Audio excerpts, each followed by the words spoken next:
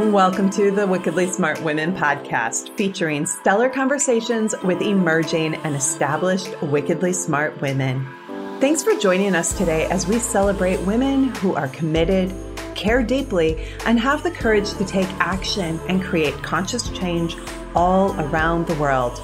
Now here's your wickedly smart host, Angel B. Hartwell.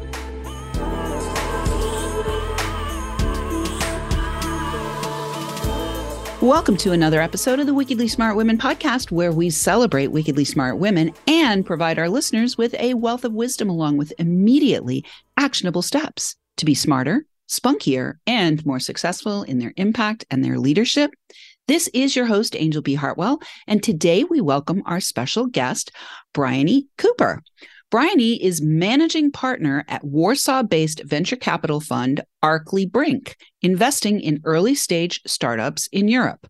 As an international entrepreneur turned VC, she co-founded 3 tech companies by age 30, served as CEO of venture builder IXDS Labs in Berlin, and later ran Brink's Lot Accelerator in Bahrain, MENA region. Bryony is an advocate for gender equality and diversity in tech. She's a regular mentor at FemGems and was featured in the book, Dear Female Founder, a series of letters to the future generation of women entrepreneurs. I am so excited to have you here today. Welcome to the show, Bryony. Thank you so much, Angel. I'm really happy to be here.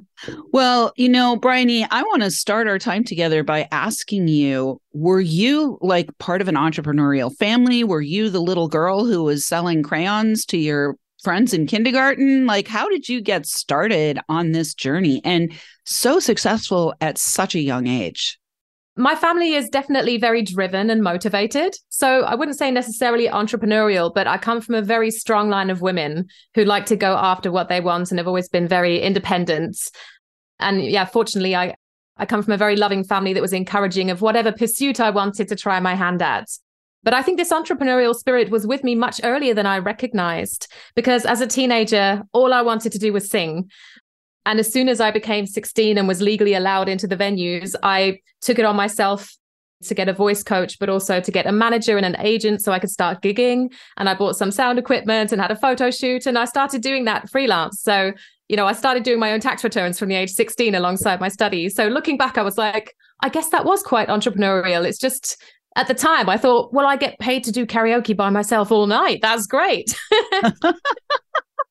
Beautiful. Well, so from paid to do karaoke gigs, how did you end up in founding tech companies? Like, where is the intersection there? Because singing is really a creative outlet. So we've got the creativity, we've got the commerce.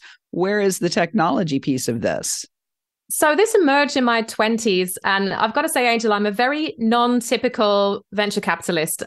I do come from a completely creative background, actually. So I was a professional singer for 7 years in my early years. And then at university, I studied creative writing. So I really thought that was going to be the route that I went down.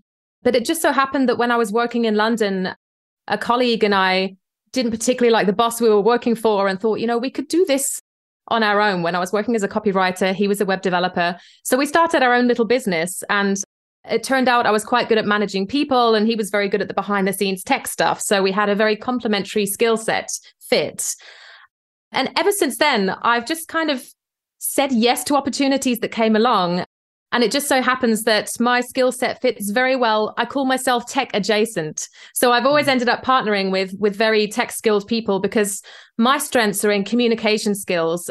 Luckily, learning through my mother, through osmosis, I've got a very empathetic personality, which I think is very important for leaders in companies.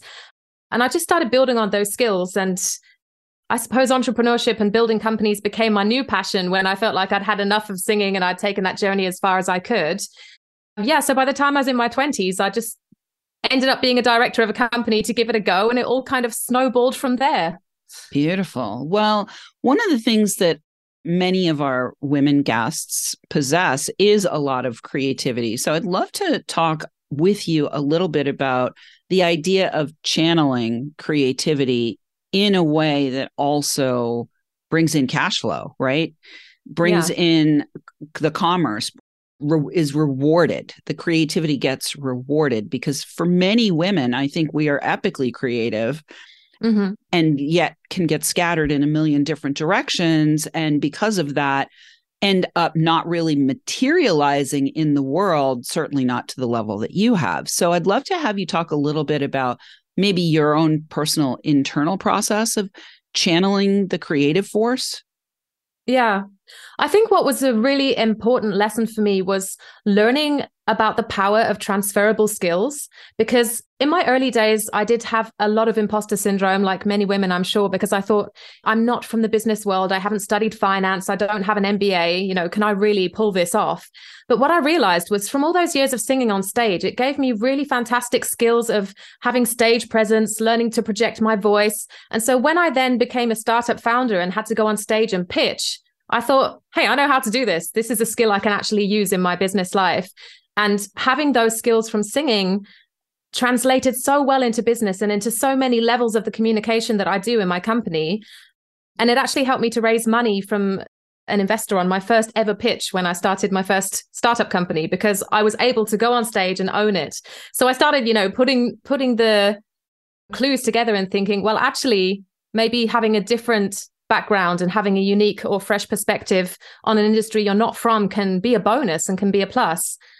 So that was really important. For many years, I thought I have to hide that part of myself, almost hide the light of the creative singer who loves to be in a smoky jazz bar, because I thought maybe they won't take me seriously in very male-dominated industries.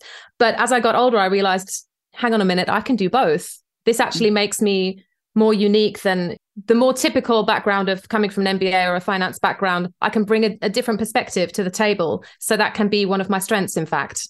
Beautiful. Well, I think especially when it comes to money and certainly raising funds for startups, it's really all about being able to compellingly connect the vision and the value in a way that allows an investor to want to say yes. So that creative part of you is really probably you had a huge leg up as a result of that and being able to communicate vision. I remember when I was in the real estate business, I was the one that they had selling from dirt piles because I was able to communicate and help people to get to that imaginal realm for something that hadn't yet materialized. So let's talk a little bit about money, because again, many women are reticent to value themselves or value their vision or be able to communicate that value into the marketplace in an effective way.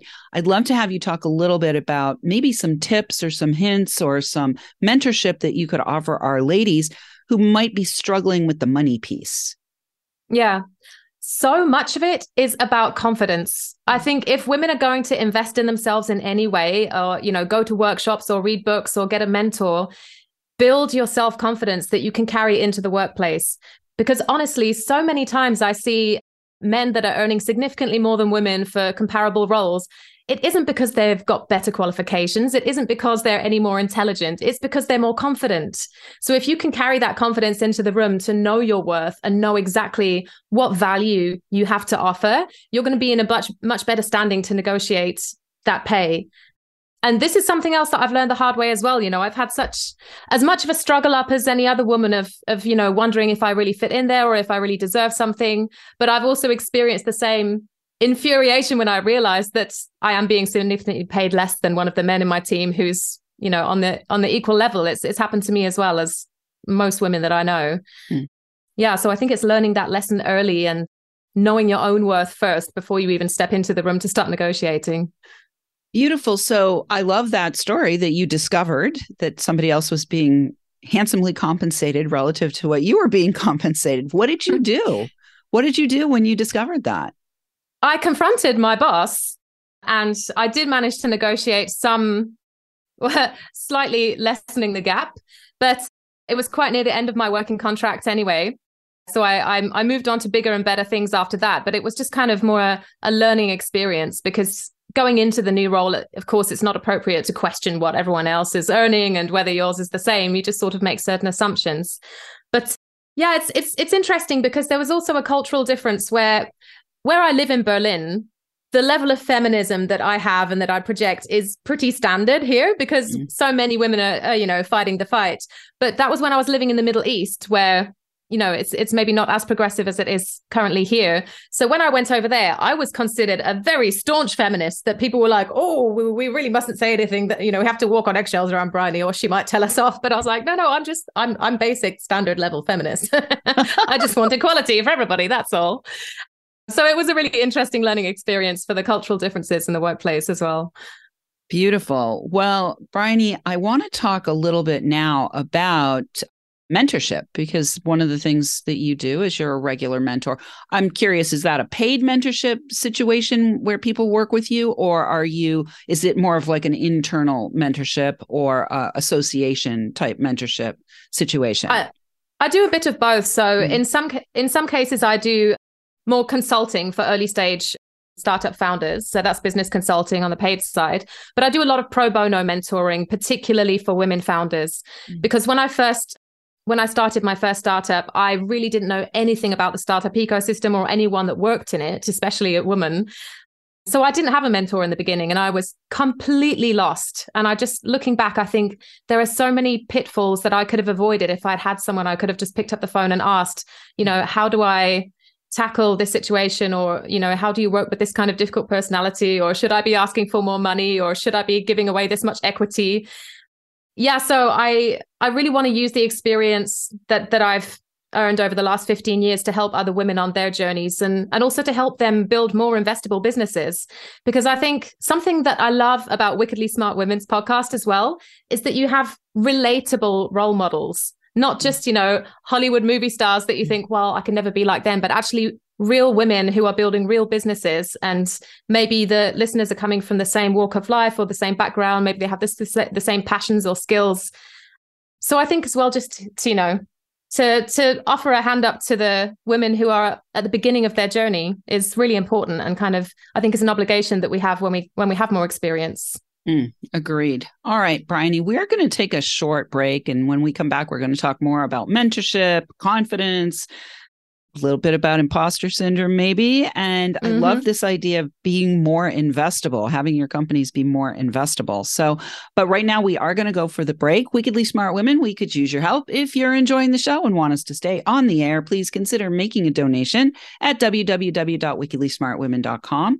We'd also like to ask you to share with your lovely lady friends who you think might benefit from our content. We are celebrating as well. We just launched our first book of Wickedly Smart Women, Trusting Intuition, Taking Action, and Transforming Worlds. And it went so well. We had distinctions in 34 categories, #1 international bestseller, #1 hot new release in 6 different categories. Went so well that we are actually going to do a volume 2. So if you haven't gotten a hold of volume 1, we encourage you to do that. You can get that right on the website. And I do want to say thank you to all of our listeners who are downloading, rating, and reviewing. We are welcoming thousands and thousands of downloads from all over the world. And I want to shout out this week to our brand new country. We just added another country. Bryony, our latest country is Lithuania. So we are now in 107 countries around the world. And so I want to shout out this week to our listeners in Lithuania. We might as well shout out to our listeners in Poland and Germany as well. And we will be right back with Bryony Cooper.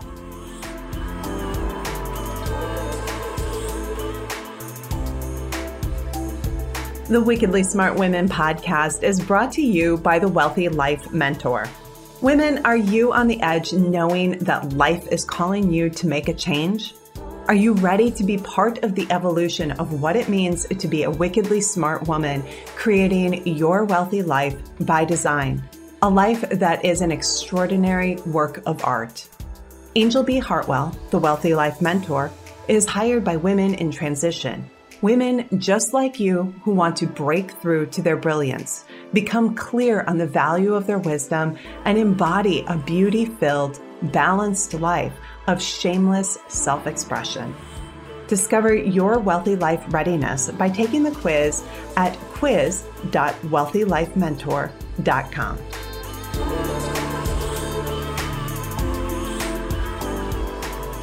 And we are back with Bryony Cooper. You can find out more about Bryony at bryonycooper.com. And I want to let you know that if you are somebody who would like to bring Bryony to your group of women, if you're looking for a powerful, dynamic speaker to come and speak to your organization or to your audience of women or leaders or founders or people in the tech industry who might benefit from her wisdom, I'm sure you can find out more about how to book her to speak right on that site. And certainly if you're looking for support and consultancy, she would be happy to have a conversation with you, I am sure. So we will have that for you in the show notes. And Bryony, is there anything else that we'd like people to know that they'll find on your website? Well, yeah, I think there's a few different tracks to what I'm doing. So, of course, if you have an early stage startup, especially in Poland or Europe in the technology sector, we can consider you for investment. As you mentioned, Angel, I'm available for public speaking opportunities.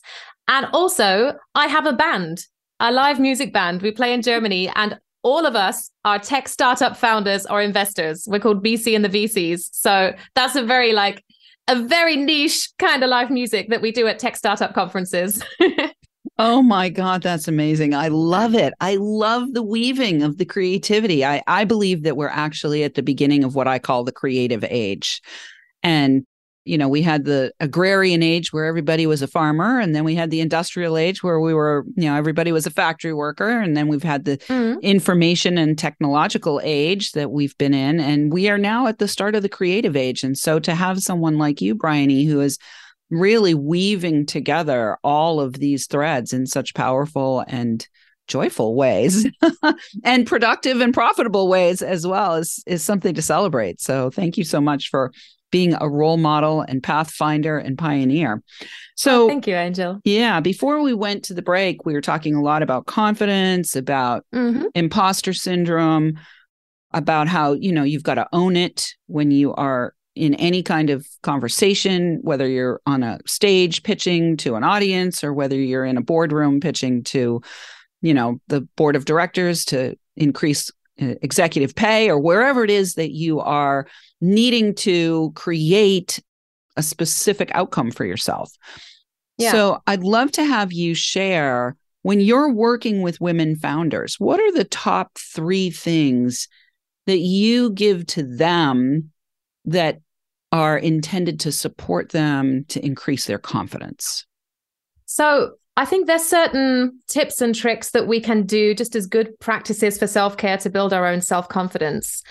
Because, I don't know about the rest of the listeners, but I've struggled with anxiety a lot. And of course, there can always be this voice in your head that's telling you that you're not good enough.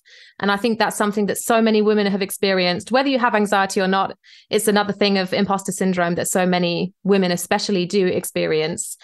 So it's really getting to overrule that voice. And what I've done over the years is every time someone pays me a compliment that's connected to my work or my presence or even just my energy or my aura, no matter what it is, I try to remember those compliments. And especially if they're work-related testimonials, I write them down.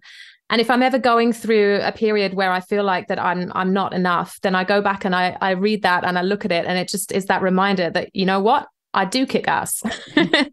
So I think that's a really nice little activity that everybody should be doing. And kind of on that theme as well, celebrating the small wins, because we can't do huge achievements every day. It's not sustainable. So you have to really break it down and think about, what have I done today that's good? Or what have I done that made someone else feel good? Celebrating these small wins is something really important. But yeah, when I'm mentoring women founders, I try to evaluate them on a case-by-case basis because everyone needs something a little different. And because I mentor through accelerator programs in some cases. And in this case, of course, I can help them with their pitch deck and their investor materials so that they can physically prepare to become more investor ready. But the other thing I look at is what else do they need that maybe they're not receiving elsewhere from their other support network. And quite often that's, looking at how can I build my mental health resilience? Am I really managing my self-care and my work-life balance? Because that's something that I think is a constant journey that we always have to keep working on. We've never fully got there. We've never fully achieved it. And I even struggle with it myself. But, carving out that time to make sure you're taking care of yourself and you don't become a complete workaholic and go full speed towards burnout is something that I try to check in with every woman that I'm mentoring. Beautiful. Well, it's an interesting thing because when you get an idea, an entrepreneurial idea, and you want to start something that's never happened before, you're in that phase where there is a lot of fire, there is a lot of excitement, there is a lot of passion, but you might be all over the place. And may also be navigating the confidence piece, right? So you might be super confident about your idea, but not really confident about how to present it. Or you might be super confident about your idea, but not really confident about how to ask for money. So there's, so many different phases around the whole process. I'm curious, once somebody has gotten off the ground and you've invested with them, what are the other things that you bring to the table for your people, for your founders, to help them not just get off the ground, but to grow sustainably? So often in my industry specifically, it's all about who you know. So I think one of the most important things is being a connector and using your network in the best way possible. And, I think really in the universe, what goes around comes around. So it doesn't cost you anything to be nice and make an introduction to someone. So this is something that I offer to the women that I mentor. I always think about who do I know or who have I met over the years that could benefit this person? And I'll make that introduction and I'll just think about where could there possibly be synergies with any of the other companies that I work with. So this whole network effect is I think, a really important part of what I can deliver as a mentor. Beautiful. All right. Well, let me ask you now, what does make a company more investable? You're definitely somebody who would be an expert at letting our ladies know that. So let's imagine that we have somebody out in our audience who's a founder, maybe a tech founder, and they are starting to do the things that they need to do in order to ask for the money. What are some things that would make them more investable? So one of the most important aspects that we consider is we always look at the team and the founders and whether they have the full range of skills that are required to be able to execute on their vision. So it's especially difficult for solo founders because one person can't do anything. But, if there's 2 or 3 founders, we look at, is that skill set compatible? Is there the right balance of, business and sales and technology and products to have a really round team? And if it's not a completely round team, do they have that support or the expertise? For example, maybe they have some board advisors within the company that have some specific industry expertise. So this is one of the things that we look at because the people executing are the number one most important criteria. Everything else, so the financial plan, the technology, all of that can be, you can iterate it, you can pivot it, you can replace something. But when it comes to the people that are driving the company, this is what we really look at. So I personally believe in EQ over IQ. So I like to have a face-to-face conversation with a founder and just think, is this person authentic? Are they passionate? Do they really believe in what they're selling? Because I think it was something that Simon Sinek said once in one of his talks, make me believe what you believe. And this is how you convince an investor to invest not just in your business and your product, but in you as an individual. So you need to be completely passionate about what you're building. And that doesn't mean working every minute of the day, because as I said, burned out founders are not good founders. But it just means about really believing that the product or solution that you're building is going to solve a real world problem or a real world pain and potentially, hopefully, make the world a better place while you're at it. Beautiful. Well, I'd love to hear if you, we've got about 3 minutes left. So in the last 3 minutes, I'd love to hear if you have 1 or 2 success stories that you'd like to share of organizations that you've founded or funded or both that, might give our listeners something to aspire to. Sure. So of course, I want to practice what I preach, and I'm really passionate about investing in women as well. But working in the technology sector in Poland, it is, of course, very male dominated. But one of the teams that we've invested in is a 50-50 mix. So we have a male and female co-founder. It's called Dr. Pet Care. And whereas most of the investments we do are very technology heavy, this one we consider food tech, but it's basically premium pet food and supplements that they've created with veterinary clinics and animal nutritionists to give our pets the best possible health that we can. And they're really killing it. Their sales are growing quarter on quarter and have been for over a year now. And they're just about to expand out of Poland into other countries. So I'm really happy to see that. And another project I can't actually mention the name of the company because we haven't closed the investment yet, but I'm super passionate about the environment as well and about climate tech. And right now we're looking at a project that's got 2 mature female co-founders that are building an artificial intelligence platform that helps all of the stakeholders in the energy sector to reduce their carbon footprint. So for me, this ticks all the boxes because, like I said, 2 kick-ass women founders that are building technology that not only will be profitable, but will make the world a better place. I'll sign on the dotted line. Yes. Now, when women come to you or other, when men and women, when anybody's coming to you for an investment, what range are you offering? I know there are different ranges for different types of investment organizations. Yeah. So we consider ourselves a pre-seed to seed stage fund, but we normally do ticket sizes of $500,000 in the first investment round. And if the company is performing well, we can invest another $500,000. So a total of about $1 million per company is what we can invest in the early stages of development. Beautiful. And when you invest, are you also, you're taking equity? Are you also providing guidance and mentorship? And, can you share a little bit about what it looks like if somebody came to you and received an investment? Yeah, sure. So, of course, we invest the money and we like to think of ourselves, I think most investors these days do, as smart money. So each of our portfolio teams requires a different level of support. So again, we evaluate them on a case-by-case basis and see how much support they need from our team. I personally try to help always with the PR and communications because this is my background. And also, of course, when they want to raise further funding, this is where we can come in very useful because we not only have a very wide investor network with much deeper pockets than our fund that can do a larger round in the future, but we will also help them to negotiate the terms of that deal and make sure that they're getting the best terms possible. But we have monthly meetings with all of our portfolio companies just to see, ask where they're at and how we can help them. And if there's any challenges we can help overcome, or if there's some, service providers within our network that we can also hook them up with. So yeah, Beautiful. We do what we can. Beautiful. Well, Bryony, I am sure that anybody who comes to you and gets some fun funds is very well supported. And we are going to have to end. So listeners, we do love feedback. We would love to have you let us know what you thought of today's show by calling into our listener line, which we'll have for you in the show notes. Or you can send in questions or guest suggestions to listeners at wickedlysmartwomen.com. We might even give you a shout out on the show. Thank you so much for tuning in. Keep your ears open. And remember, you are a wonderful woman.